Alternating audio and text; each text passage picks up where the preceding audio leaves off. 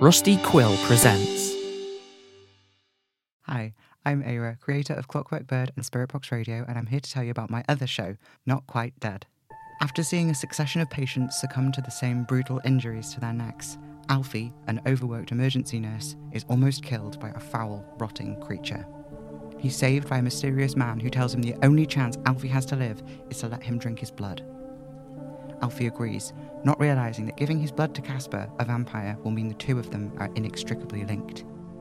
This strange bond pulls Alfie deep into the world of vampires, and soon he is faced with a terrible choice: walk away and forget, or risk it all and try to become a vampire himself.